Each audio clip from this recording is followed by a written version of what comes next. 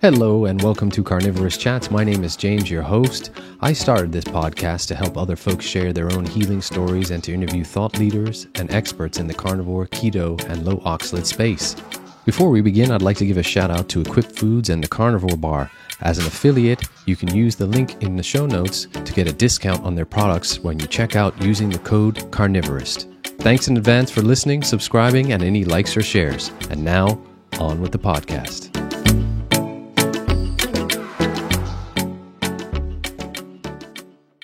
I really want to say welcome to Carnivorist Chats and thank you for writing this book. We'll get into this in great detail, but how are you doing today? Really well. Just got back from a long walk and went to the pub with the dogs, and I'm back and relaxed, so ready to go. Awesome. Jayne, once again, thank you for joining me and taking the time out of your busy schedule to chat with me today in what I consider, and I mentioned to you on our practice yesterday, that I really consider this piece of literature to be a seminal piece that folks will look back on as a voice in the wilderness of a plethora of plant-based advocacy and just some, science fact-backed journalism that I just am so appreciative of it. And I mentioned to you a little bit, and I'm just going to do a 2-second spiel on my background and then allow you to take the floor because I'm so excited to hear from you, is that, as you know, I was a vegetarian for decades, then a strict plant-based vegan for 6 years. It was about the 5th year, Jayne, that my health really went off a cliff. And I searched everywhere to find answers as to what was happening to me. But there was nothing or very little to be found because everything was advocating for this plant-based agenda. And that I wasn't doing it well enough or I wasn't doing it hard enough. And I needed to, quote unquote, double down, which I did. And it very nearly killed me. So when I came across your book, since adding animal foods back into my diet, it was like this amazing aha moment for me. And you took all the stuff that I had been listening to, put it all together in this book comprehensively, and just made it so much easier for folks to realize, what the dangers can be associated with this and who and why these folks were advocating for this way of eating. So lastly, what I'll say is, let's sort of attack this today if we can, Jayne. You very aptly describe it as a 3-legged stool. And, the proponents have this 3-legged stool, which they like to prop up and use as the basis for their arguments. Let's attack it from the angle of who and why first are advocating for this way of eating and understand that. So thanks again. Oh, well, it's great to be here, and thank you for your interest in the book. It's really gratifying to know that it is reaching people and that people are understanding the message and valuing the message. So that's great. Thank you.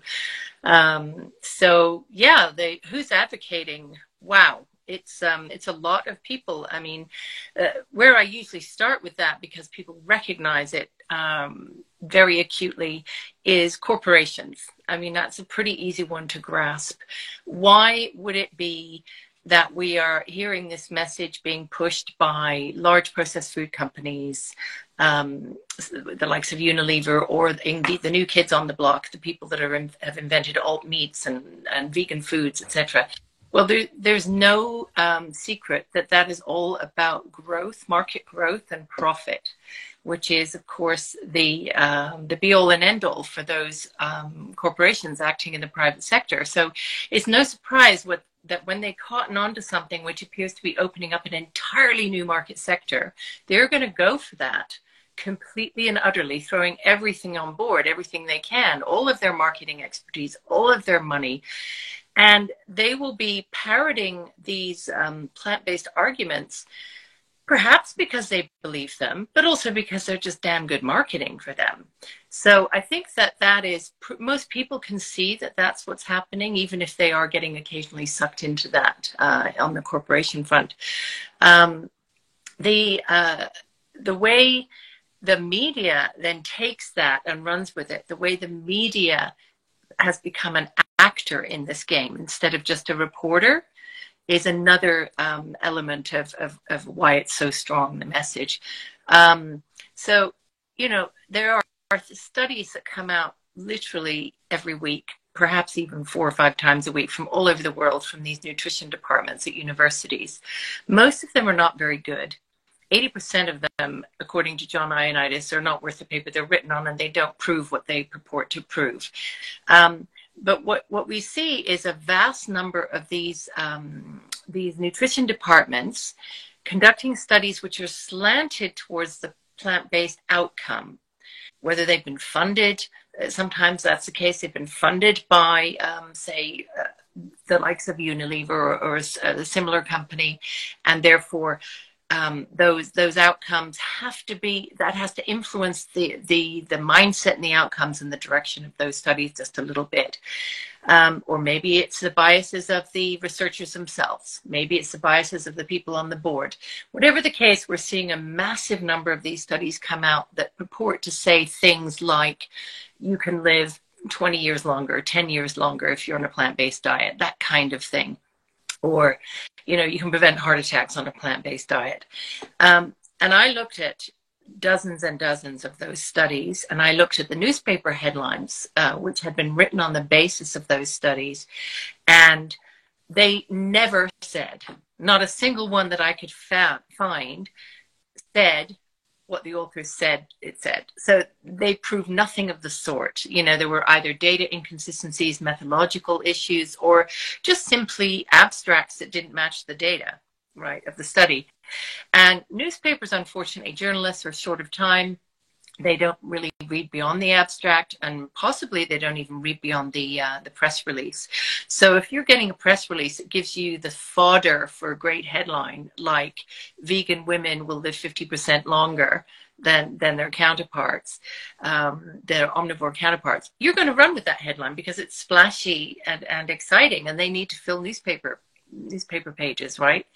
So again, I think perhaps when everybody sits down and just gives that a little thought, they'll realize, that's why the media is on board. That's why they're pushing the message.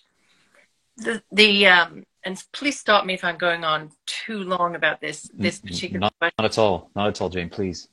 The one that really hits people and takes them by surprise is the idea that the Seventh-day Adventist Church might be involved in some way, or that it might be the origin of all of these messages.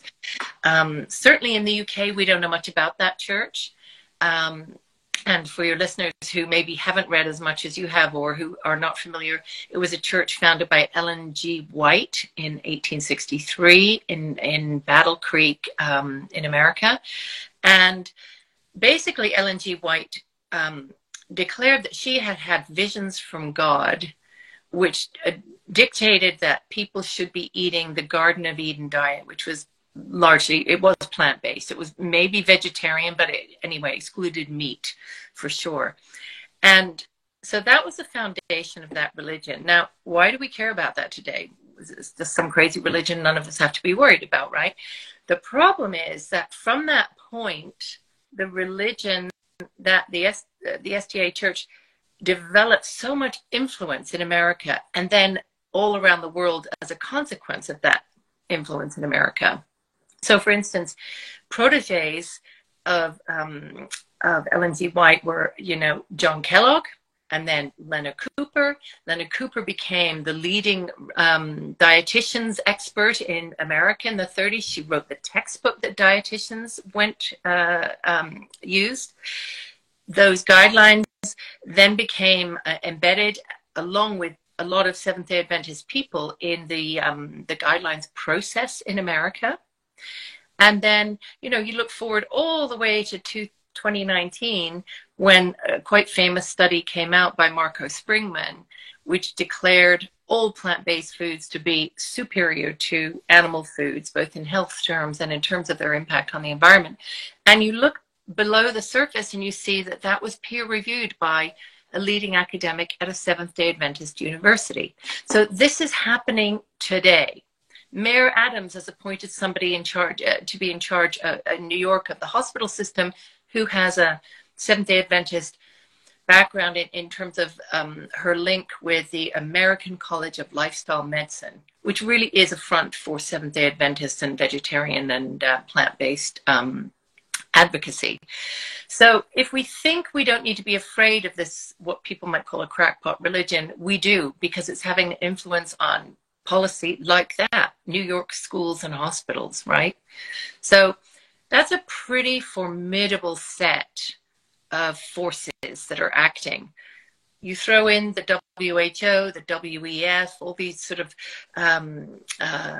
large elite global organizations who have their own interest in pushing this, the control element, which goes with the plant-based diet. And then you have something which is really very, very hard to fight and hard to argue against. Jayne, I should preface before we go on a little bit further, and thank you for that. That's really excellent. That you are an omnivore and still and are not out to, sort of persuade folks not to eat vegetables. And in fact, it's quite the opposite. As we get along on our chat today, you advocate for people just eating whole foods, not processed foods, and that includes vegetables in the diet as well. And I'm a big believer of that as well. I tell folks, please do what works best for you. I often tell folks when they ask me why I don't eat many vegetables, if any, anymore, it's because I ate enough as a vegan and a vegetarian to last me a lifetime. Yep. So I wanted to just mention that because it's an important fact for you, because you did not come at the angle to come across and be anti-vegan per se. You came at this to just try and quiet the misconstruct and the misinformation that was out there surrounding this way of eating, didn't you? So let me just pick up the book once again for those folks who have joined us. It's a great plant-based con. If you have not read it, please get a copy. Jayne, part of my journey, which was really interesting too, is that I sort of fell into the vegan way of eating from vegetarian, thinking it would do better for my health, which we'll talk about the fallacy in that later on. But also because there was a lot of propaganda in terms of films out there. And I understand that you felt very strongly to write this book after the Game Changers film came out. I had already been a vegan for a few years at that point, and it just made me realize how people love to hear, they often say folks love to hear bad news about, good news about their bad habits. And, you can flip that. You want to hear good news about what you think are good habits, but they may not actually be good habits. And that Game Changers film was a really powerful one, wasn't it? It was super powerful. And as you say, I had been thinking about this for a good 6 months or so before that. And I was aware of the misinformation. And I was trying to work out why and how it was so strong and why that anti-meat messaging was becoming so loud. But seeing that film was a tipping point. And it's probably that made me think I should write a book. I'm not just going to write a series of articles. I'm not just going to keep writing to editors of journals and saying your study is not correct and all of the things I had been doing. I was just going to put it all in one place because I found that movie to be very dangerous, and I saw its potential to ruin an entire generation's health because people really suckered in. In fact, I heard one of your podcasts with somebody, and I can't remember who it was, but they said they were hook, line, and sinkered by the vegan message. And I think Game Changers really hook, line, and sinkered people in a big way, right? So it needed to be done. And by the way, there were already people working on that. When I decided to write my book, there were people who had done really comprehensive critiques of that film. And one that I reference all the time is by this nutritionist called Tim Rees, who I really admire. He dissected every single study in that film, and he showed that the studies did not prove what the film's directors and editors said that it proved. So it was in no way, that evidence presented was in no way support for an all plants, only plants diet. Sure. Vegetables are good in moderation. Some vegetables for some people, others for other people. And you're right. I love vegetables. Last night we had a curry here, which I made. It was a purely vegetable curry. My husband had the beef on the side. I didn't bother yesterday, but another day I would.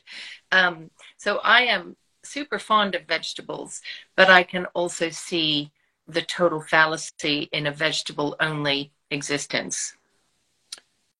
Amazing. Jayne, I don't know if you've ever seen it, but you were interviewed by a fantastic podcaster, and Brian Sanders from the Peak Human podcast. Have you ever seen his debunking video he did of Game Changers? Yes. It's out on YouTube. Yeah. He did a fabulous job with that as well, I thought. Yeah, he continues to do a fabulous job debunking things all the time. Yeah, really, really important guy to have in this space. Jayne, talk to us a little bit. I know there was some pushback from your publisher on the actual title, and the interesting thing is as you've gone along and been interviewed, you've realized how many things use the word con in as a base of a word. Things like controversy, consensus, conditioning of persuasion you talk about. How difficult was it to get this title for this book out there? Well, funnily enough, there were quite a lot of difficulties with my publisher, but the title wasn't one of them. Ah. Now, so they wanted to keep it essentially because they understood my message, but they were wary of con in the traditional sense. So, because this really isn't about the con man at the center of things, pulling strings and handing out money to people to do things. It's way more complicated than that. So we did settle on the idea that it's maybe an unintentional con, a sort of uncoordinated but happens to end up coordinated con. It's the confluence of a bunch of interests that ends up therefore looking very much like a traditional con that's intended. So they liked the title. They wanted to keep it, but they wanted to make sure that people understood what we meant by it. Now, there were other difficulties with the book that the publisher did have, which was, we spent a long time in legal review, a year in legal review, going over every single line to make sure that people would not have cause to say that I had lied about them, or that I had exaggerated, or that I had caused harm to their business, or any of those things. So that was a pretty torturous process. And at some points during that process, I feared that we would never get the book out. But we did, and my publishers were actually really, really brave and really helpful on that in the end. Thank goodness for them, and thank goodness for you, as I mentioned before. Jayne, you've made some great analogies on how the plant-based messaging being as pervasive as it is out there. And I mentioned to you offline that when I was ill and a vegan, that no matter where I searched, everything was pushing me back towards this plant-based is the best for your health. And you've often talked about it as a machine and looking under the hood to see what actually is going on. The car can look beautiful, but unless you have the Carfax, as they have in the US, you don't know what the engine history is like and what it looks like underneath. So let's start to take a little bit of a closer look at what that means for folks. I want to start by this leg of the stool, and that is the push that plant-based eating is healthier for you as an individual. And I'm going to give my anecdotal N of 1 evidence that I don't think it is, because I did everything correctly in my opinion, Jayne. And as I was told, my wife actually became a vegan chef. She cooked all whole foods, plant-based, from fresh garden. We didn't have any processed stuff. Mind you, we now knowing the bad seed oils that are in a lot of the butters and milks and nut milks and the toxins, which we'll get into. But my health, and excuse me, we even supplemented on the diet quite rigorously because I knew I would be deficient in B12. I knew that there were other things that weren't been there after my research. However, again, learning from you and learning as I went along, my health still went off a cliff. And when I had blood work drawn, my Krebs cycle, for those that don't know, your Krebs cycle, sort of, all your main vitamins and minerals and amino acids, was severely deficient in all the ones we know that we can find in animal foods. So let's talk about those. What on a plant-based diet are we deficient in if we go that route? Wow. So, I mean, there are so many things that you get less of, not enough of, or none of on a plant, and a plants only diet. So I think we can exclude vegetarianism to a certain extent because you can get more nutrients from that. But if you're totally cutting out everything animal food related, you're going to be short on vitamin A, vitamin D3, because it doesn't even exist in plant foods. DHA, EPA, which are these fatty acids, which are so essential to brain function. B12 non-existent, so you have to supplement, and there are big questions about whether or not supplementation actually delivers the right amount in the right form of B12. A lot of the B vitamins, the other B vitamins as well.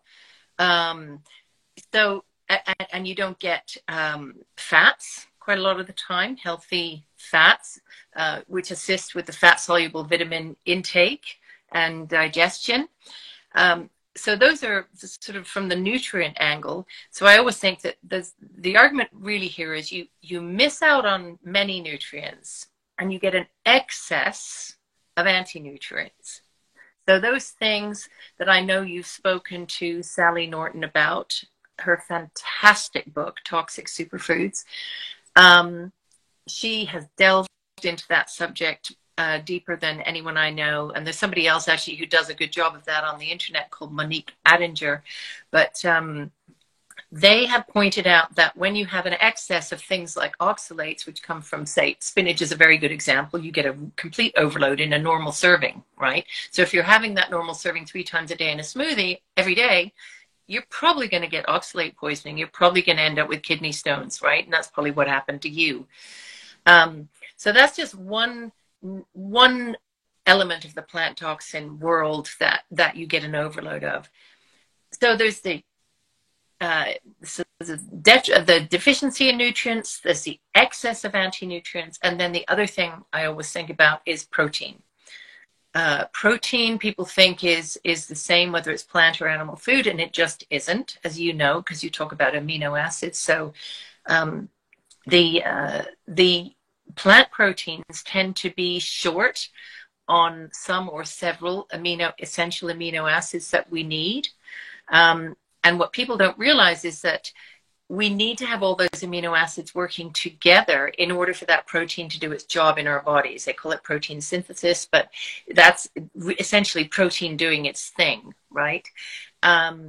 So if you're missing out on one of those, you might think, well, that doesn't matter. I'll get it somewhere else. But if you don't get it at the right time in the right combination with those other amino acids, then you won't get the benefit at all. So, and proteins, plant proteins are not as digestible. So, you know, if you're having a bowl of protein from, say, porridge or from peas or from some source, it's not going to be as digestible as the protein from beef or chicken or eggs.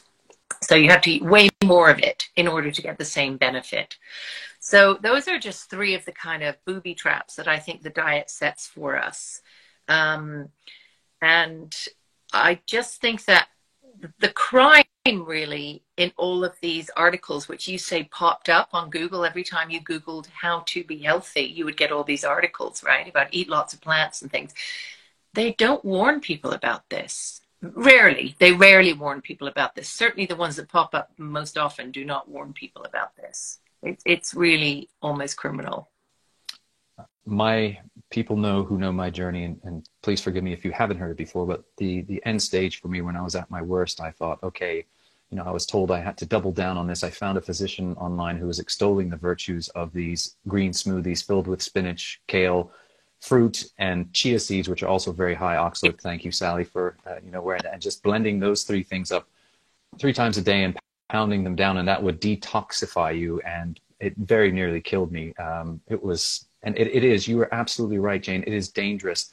And at this juncture, I just want to talk about you've talked about your singular purpose of writing this book is to stop children and young women in particular from harming their health. And you know, I'm an adult, and I still nearly killed myself. I really, empathize and also really congratulate you for saying that, because it's so important for kids, because children, despite what we thought, they are not miniature adults. They need different dietary intakes, especially for brain development and things. And once you're an adult, you can make your own decisions, can't we? And we can, if people want to do that and they say that I'm supplementing and I'm doing it because of the animals, then fair on them. You've made that, even though you know you're deficient in some things. But children don't know any better, and specifically young women. Talk about that for us. Yeah, you're right that was one of my primary motivations for writing the book, and it remains a very strong driving force for me. And in fact, what I'm working on now with a couple of organizations is how do we translate the messages in my book into something which is digestible, if you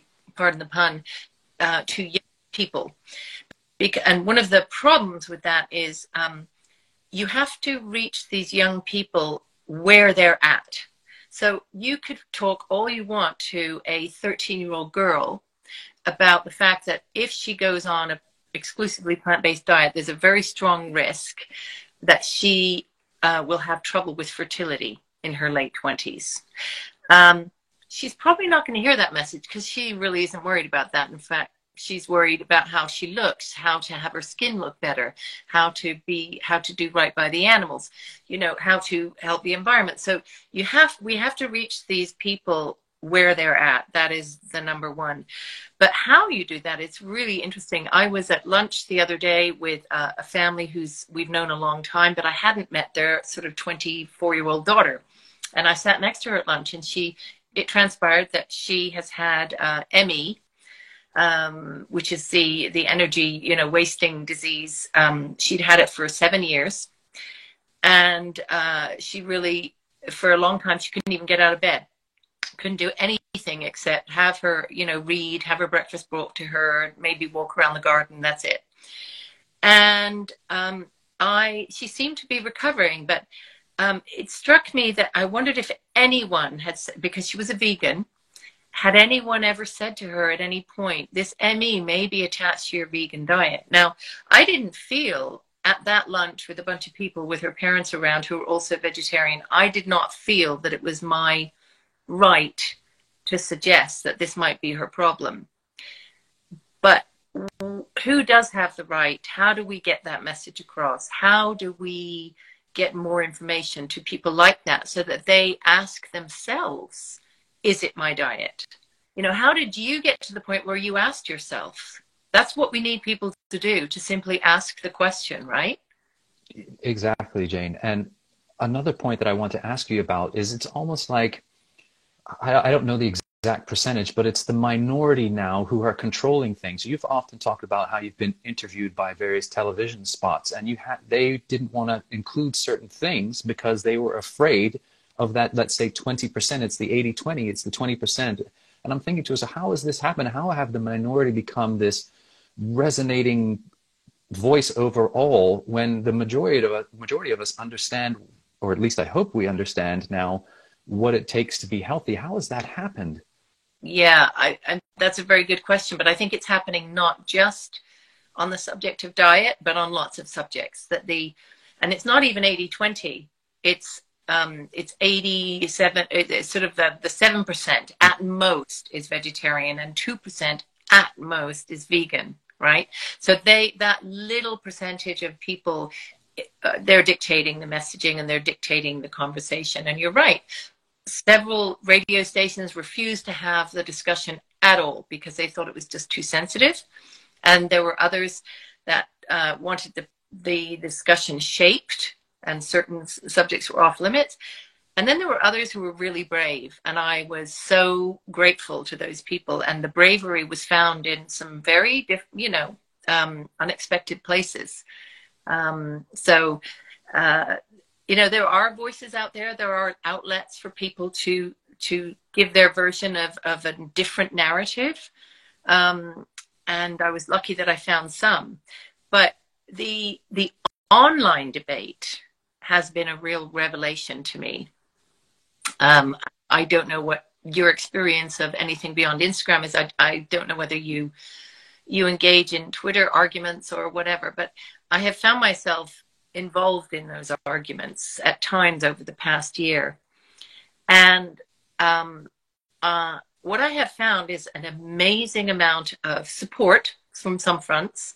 And there's a great community out there who really wants this message about the weaknesses of a plant-based approach to get out there, and they want to promote real whole foods, omnivore diets, good old-fashioned real food stuff.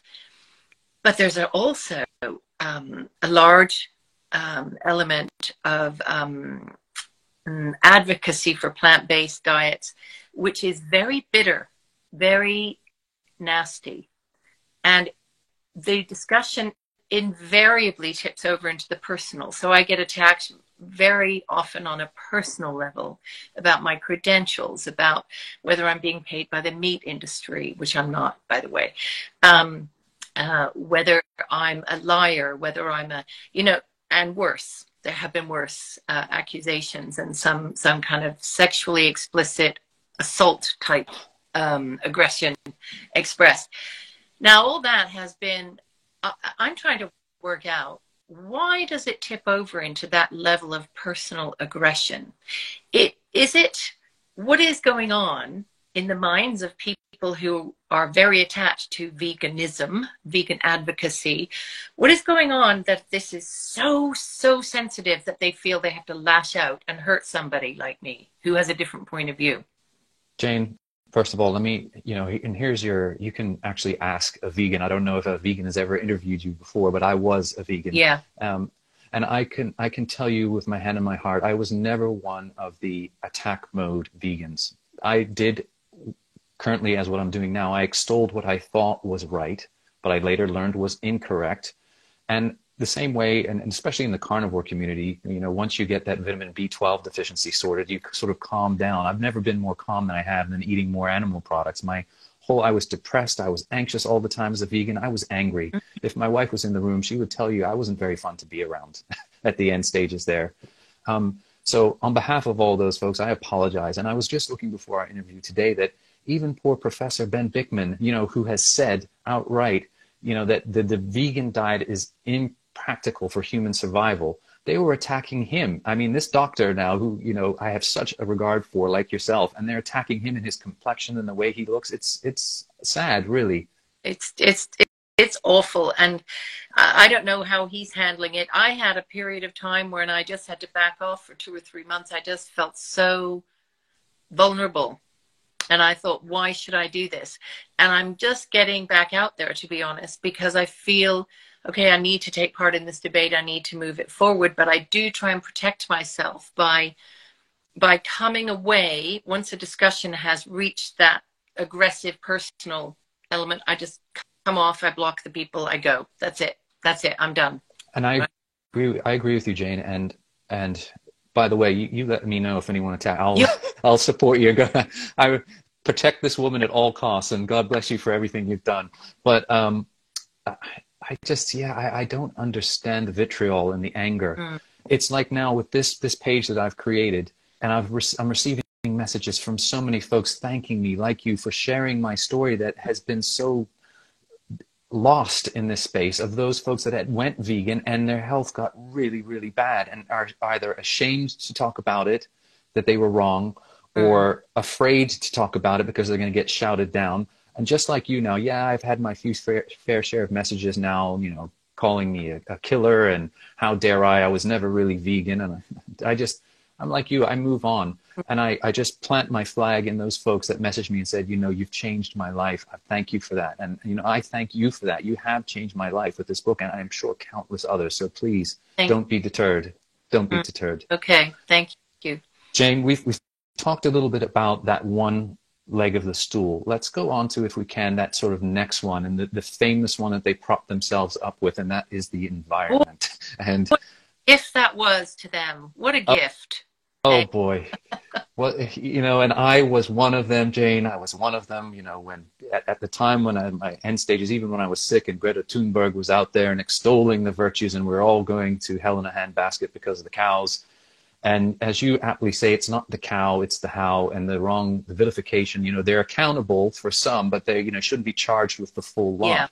Yeah. Let's go into looking at that when we look under the hood on that argument of, you know, the environmental impact. What are some things we should look out for? Okay. Well, the biggest thing, I think two of the things that are talked about on the environmental front most are emissions, so carbon emissions or methane emissions, and then water use. Seems to be the main obsession. Land use is also a fairly big issue. But if you look at the argument around emissions, so there's a constant refrain that cows emit methane. They're causing, some people say 50% of all emissions. Some people say 25%. The actual official number, as you probably know, and your community probably knows, is 14.5% globally. But detractors will say, well, that doesn't include everything. That's got to be wrong. That's way too low. In fact, there's so much evidence that that is way too high as a number. Okay. So it's a global number. It does not apply to places like the United States and the United Kingdom, where the emissions from cows are half or less as a percentage of our economies. Okay. But also, it is an overstated number for several reasons. It's based on an accounting system which, without getting super technical, is called DWP 100, which leading experts like Miles Allen at Oxford University, who's a climate change scientist, he's a physicist, he has said that that overstates the emissions from stable herds of cows by 3 to 4 times. Okay. And cows are stable. Cow herds are stable in countries like yours and mine. Okay.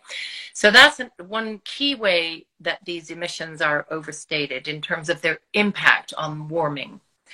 Um, the other thing, which is rarely accounted for, is the sequestration side of the equation. So yes, cows emit methane, but they also absorb that in the form of the carbon that they can help the ground to absorb in return. So it becomes this biogenic cycle. And provided the herd size is the same, that doesn't change. That doesn't increase or decrease. The additional warming is non-existent. So there are all these nuances to this story, which, I mean, if I ever hear, please tell me if you ever come across a journalist who's writing about that, because all you ever hear is the single narrative, right, about emissions. So people should be aware that the story is more nuanced. Now, as you say, that doesn't mean that cows are off the hook. It doesn't mean that we can't improve things, because if regenerative ways of farming cattle are the best way in order to sequester carbon and minimize damage and improve soil health, we need to move all of our systems towards that regenerative way of doing things. And clearly there are farms that aren't farming that way. So there is potential for improvement for sure. So, you know, that's one of the main elements. The other one, it's funny, it was top of mind for me now about water use, because it's always, oh, cows are water hogs, they're draining the earth of water, etc. And of course, the reality is 95% of what most cattle use in terms of water is rainwater from the sky. It falls on the grass. It would fall on the grass whether the cows were on it or not. It just so happens that the cows are there, so they're eating the grass, and they are therefore using that water, but they're also giving it back in the form of urine. And so there we have another cycle which happens with cattle, which is rarely recognized. And in fact, there was a really interesting discussion on Twitter the other day, and there's so many smart people out there digging and digging at the numbers, which I just think is fantastic that people spend the time to do this. So somebody did an analysis of the water used for beef versus pea protein, which of course is in all these alternative meats, and peas themselves. And of course, beef came out using less water, because when you actually analyze how that water is used and what type of water it is, you get to a much more realistic view of water use. Now, if you want to talk about water use, almonds are the worst offenders, right? So if it makes me laugh all the time. Nuts in general are a very terrible offender.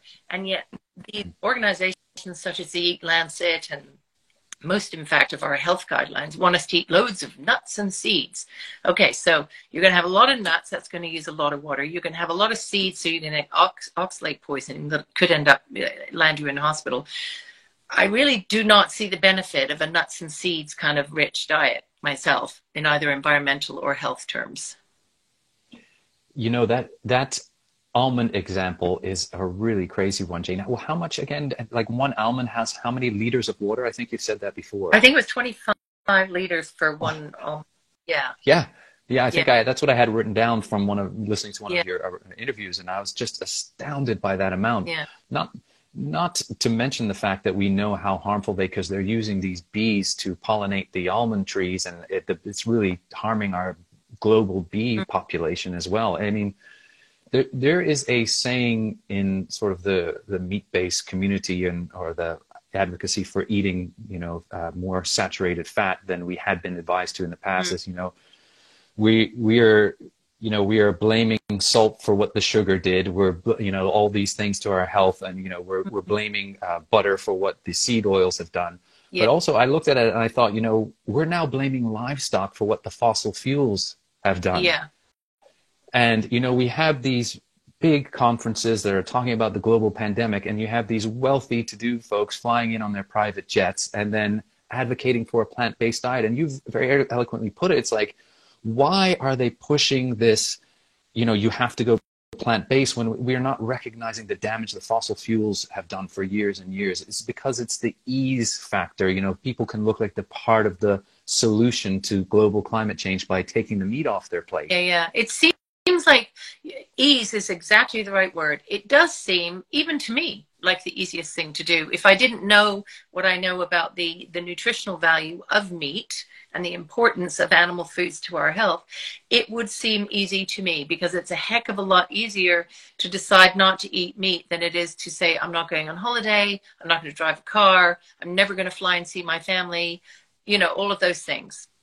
Those are almost insurmountable challenges for many of us to think about. And that's why everyone has latched onto this diet thing. And then, you know, they're fueled by all the propaganda. So it just rolls and rolls and rolls, the story. Yeah, we get caught in this cycle. And it's, you know, when I was a vegan, as I mentioned to you, I loved to hear good news about what I was doing. But the problem was there wasn't your voice in the wilderness there saying, well, hold on a minute, let's start questioning this. Is this actual fact? Is this actually the healthy way to eat? Is this actually better for the planet? I know you know, one of the reasons, Jayne, and this is, again, this goes to that sort of third prop leg of the stool, is the welfare of animals. And I was a big believer. I watched Cowspiracy, I watched Dominion, those films, and the scenes are horrific. And you cannot help but empathize and then feel, if you take the animal protein off your plate, that maybe you're helping for an animal like that to suffer. And you often talk about, and I didn't realize until I investigated after this fact and reading your book, it was a lot to do with the chicken and pig farming that really pushed this on folks. And they are you know, cows, yeah, they have a pretty bad go of it if you're in a feedlot system, but the worst off are the chicken and pigs, aren't they? We actually should be thankful to the vegans for putting that out there and showing us. Absolutely. We should be thankful for all of those organizations, vegan or otherwise, that pushed the message about animal welfare and opened our eyes. And, you know, we would never have known to demand organic chicken, free-range chicken, and free-range pork and all of that if we hadn't seen some of those scenes. That said, of course, we need to back off from that now and think, how representative are those terrible farms, and how many good farms are there, and how can we make that shift happen so that all of these animals have a decent life while we are caring for them. You get, when you talk about that, I mean, there's a very famous study by Steve Davis. I think it's Steve is his first name, Davis, in 2003. And he did a calculation about what would cause the least harm to animals, a vegan diet or an omnivore diet. And he came to the conclusion that the omnivore diet caused the least harm in terms of both deaths and quality of life for the animals, because he was pointing out, and many others have pointed out this too, that in the course of farming our crops and trying to get enough of those crops to sustain us, we do kill a lot of animals. We kill them inadvertently, accidentally, or sometimes intentionally, because we have to get rid of them in order to protect the crops. So mice, for instance, or rabbits. So he was asking us to really set aside the idea that we're killing fewer animals just because we don't eat those animals. That said, I do understand if people say, okay, I understand that. I understand that we accidentally kill animals, or that I might be causing harm to animals by eating a plant-based diet, but I just can't face eating that meat. I can't face eating that animal. If a person like that makes that decision, knowing exactly what they're doing, accepting how that might impact their health, taking all of the precautions that they possibly can in order to prevent those things happening to their health, I have a lot of respect for that, and that's fine with me. If you don't want to eat meat from animals, fine. What I object to is the using of that argument as one of those three legs of the stool, as it were, to prop up everything else. The tying in of that argument as if it was making it an open and closed case for plant-based diets, which it isn't. And Jayne, I give you all credit, because I understand you've actually gone into some pre-set up debates to debate plant-based folks. And That must be a really interesting experience because you already know what the three sort of rebuttals will be, and you have your argument against it. But inevitably, what they end up doing is just almost shout, the loudest voice wins, shouting you down. Yeah, yeah, yeah. And when I was looking up, Professor and Dr. Ben Bickman on a YouTube, one of the comments was, and I'm sure you've heard of this before, Jayne, is the Gish Gallop in the debate. Have you heard of that? The Gish Gallop? Yeah. No, do tell me. Gish Gallop.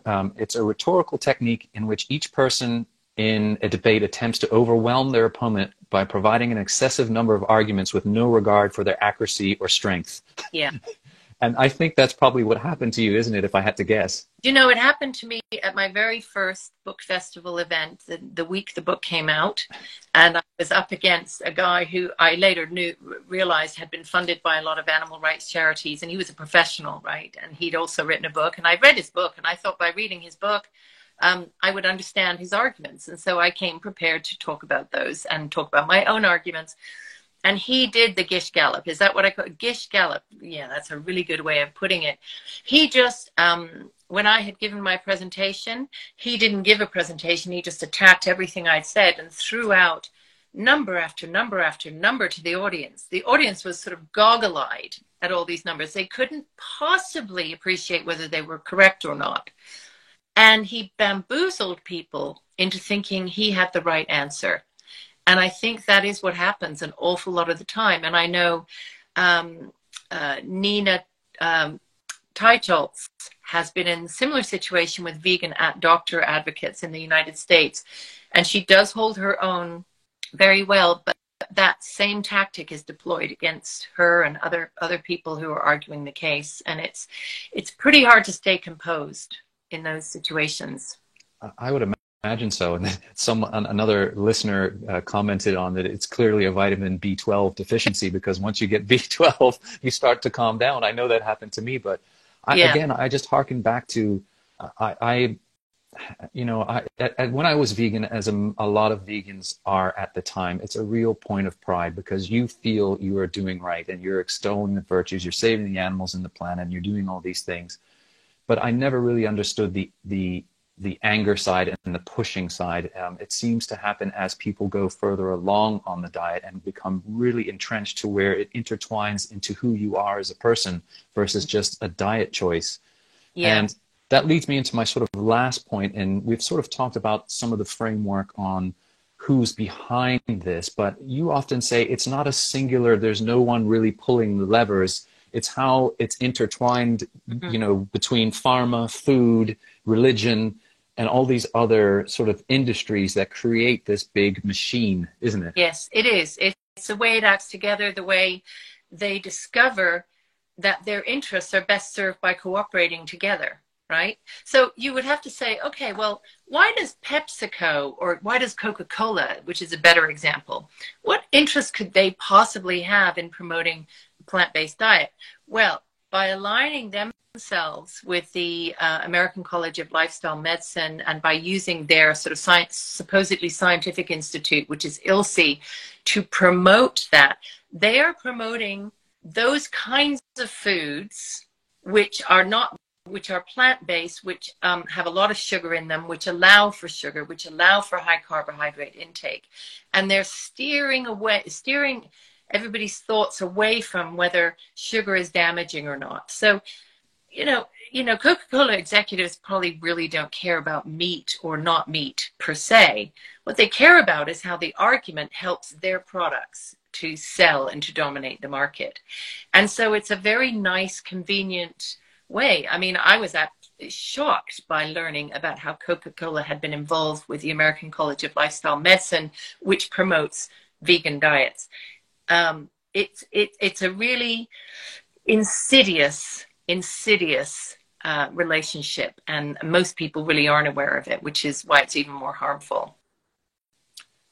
When you really start, I had a young lady on here last week. Her name is Annabelle Smithson, and she has a YouTube channel, and she's absolutely fabulous. I really am a big fan of hers, and she used not only adding more animal foods back into her diet. She's only about, I think, 25 or 26 at the most, but we often, the vegans call it getting red pilled, like the Matrix when he took the pill and saw the world for what it was. And you know, your book is like a red pill moment. And the more you go down these rabbit holes, as she eloquently said, you can really get trapped in all these things of like, oh my goodness, how deep does this deception go? It's pretty incredible.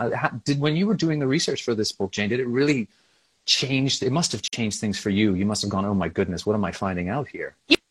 Yeah, in fact, it was quite depressing for a while to Yeah. understand how deep it went and how widespread it was and how the forces all acted together and how and you can become quite despondent if you think, oh my gosh, okay, so the whole of the processed food industry is lined up.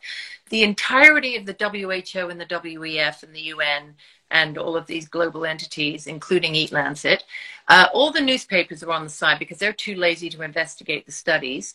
Got all the nutrition departments of the universities which get their funding from these companies or from these global organizations. How on earth do you break through? How do you stop it? And I take a little heart from Zoe Harcum, who you may have interviewed her, and she's a fantastic analyst and doctor and researcher, and she makes a point of regularly dissecting every study that comes out, and she'll do a full sort of 10-page dissection of each one to show whether it does or does not say what it's supposed to say. And she just says we've got to concentrate on the ground, the grassroots, the ground up, person by person, individuals doing what they think is best. You will not win this battle if you try to unpick all of those connections in the con, as it were, what we've talked about as being the con. You can't attack it directly. They're too motivated to do this. There are too many things to gain by promoting this message and too much to lose by having it die. So we just have to keep trying to reach people. And you do a great job of that. And there are others on who are talking directly to individuals and trying to save their health one by one. And as I said to you earlier, my next step is to take this into schools and to reach more young people directly with this message. Very, very powerful, Jayne. Folks, thank you everyone for joining us today. Before we wrap up, I always ask my guests a couple of fun, discussion topics just to find out more about the personal side of Jayne Buxton. But, folks, this is the book, The Great Plant-Based Con. If you haven't gone out, please go out and get it. And it's just an incredible read. And Jayne has, it's 500 odd pages, but it's fact-backed, evidence researched. So please do go and get it. Jayne, the first question I have for you is it's on topic, is after reading the book, did your dietary choices change at all for you? After writing the book, I mean. Through the course of writing the book, yeah. I became someone who ate more meat, not because I loved it so much. As I explained earlier in the interview, I kind of prefer vegetables, if I'm honest, but I eat the meat and because of the what I know it gives me. And I know I need a certain amount of protein and a good protein every day. And I think very much about the future, about longevity, about my health and my resilience in the face of the years. And so, yes, I include more meat in my diet. I've always eaten a lot of cheese. I'm a complete cheese nut. So that didn't. Me as well, Jayne. I was so excited to be able to add real dairy back in my diet after years and years of missing it. And it was tough to do at first because a lot of folks don't realize, especially if you come from a vegan, vegetarian background, your body isn't used to breaking down the meat and the enzymes. I had bile insufficiency because I just wasn't eating fat. Yeah. I had low stomach acid. I had pancreatic insufficiency because I was just eating this tons and tons of fibers and things that would spike my blood sugar, like all those juiced vegetables and fruit. It's just not a healthy way to eat, and folks don't realize that. But I say that all to say is that, in addition to your advocacy for the young folks, I'm finding now the more folks that I'm 50 years old now, and speaking to some older folks, is it's so important, as you mentioned, as we get older, to have the protein intake to avoid things like muscle wasting, sarcopenia. And I look at my own parents and I keep telling them, put some more meat on there, but they're still stuck in the mindset of meat bad, cancer, it's, and just whittling down and putting all these highly toxic plant foods. Did you change out of interest? And since talking to Sally Norton, did you change up any of your vegetables that you choose to eat? Never eat spinach now. I don't. Why would you? It doesn't even taste great, but I used to eat it. I throw it into salads and things. I'd never had smoothies, but I would throw it in. Now, why would you touch it? Have some broccoli or some kale instead, and don't get the oxalates. I agree, Jayne. Jayne, and folks should also know that, obviously this isn't the only book that you've written. You've been an author for many years, and then prior to that worked in companies and helped them, I think you said with your marketing arm of companies, weren't you helping them? Was that correct? Well, working on organizational structures, and it was a field which was known as work-life balance, which now has become something we all talk about. But back in the year 2000, which is when I started a company that was focused on that, it was kind of a new concept: flexible working from home. Now we all do it, right? We all do that. Yeah. Jayne, what are some of the things what does Jayne Buxton enjoy in her off time? What are some of the things you like to do? When I was speaking to Sally, she likes to go to the theater and go to those type of things. What do you like to do, Jayne, in your off time when you're not writing or researching? Yeah. Well, that's all changed because we've just moved to Wiltshire, which is in the countryside in the southwest of England after 30-something years of living in London. So we are, I like to do what I did today in my off time. We walked across some fields with the dogs to the pub, had a nice glass of wine at lunch, and then walked back home. And right now I'm looking out at ducks on my pond and deer on my hill. And so I'm really enjoying that whole immersing myself in a beautiful surrounding kind of thing. I love to read. And one of the happiest days I've had here since moving was when I got to put up the bookshelves and fill it with my books. That made me so happy.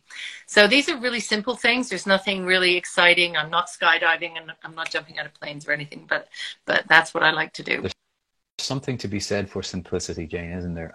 It sounds absolutely wonderful to me. I wish I could just look out your window myself, but I'm very lucky as well that I'm in Bermuda here. Yeah. Yeah, it sounds lovely.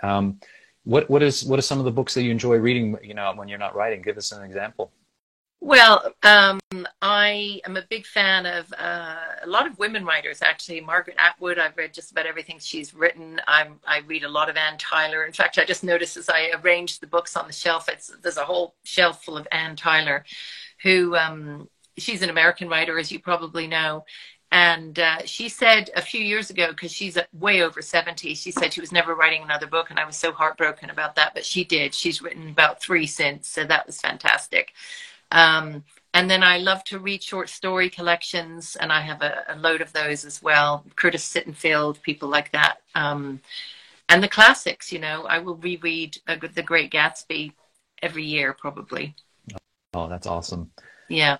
Last question, Jayne. You mentioned that you had a fantastic veg curry last night. What are sort of your favorite places to go out and eat, and what do you enjoy eating? What's your favorite foods? Well, Indian would be one of my favorite foods, and I have said my husband and I often talk, because I have like a ton of cookbooks, and I said if I could only keep one, if somebody said you can only have one for the rest of your life, it would be that Rick Stein's Indian cookbook, because you can cook all kinds of dishes, from authentic dishes from India, from that book. So that's one of my favorite. As for when we go out, though, I'll eat anything, and we try lots of things. We try Thai.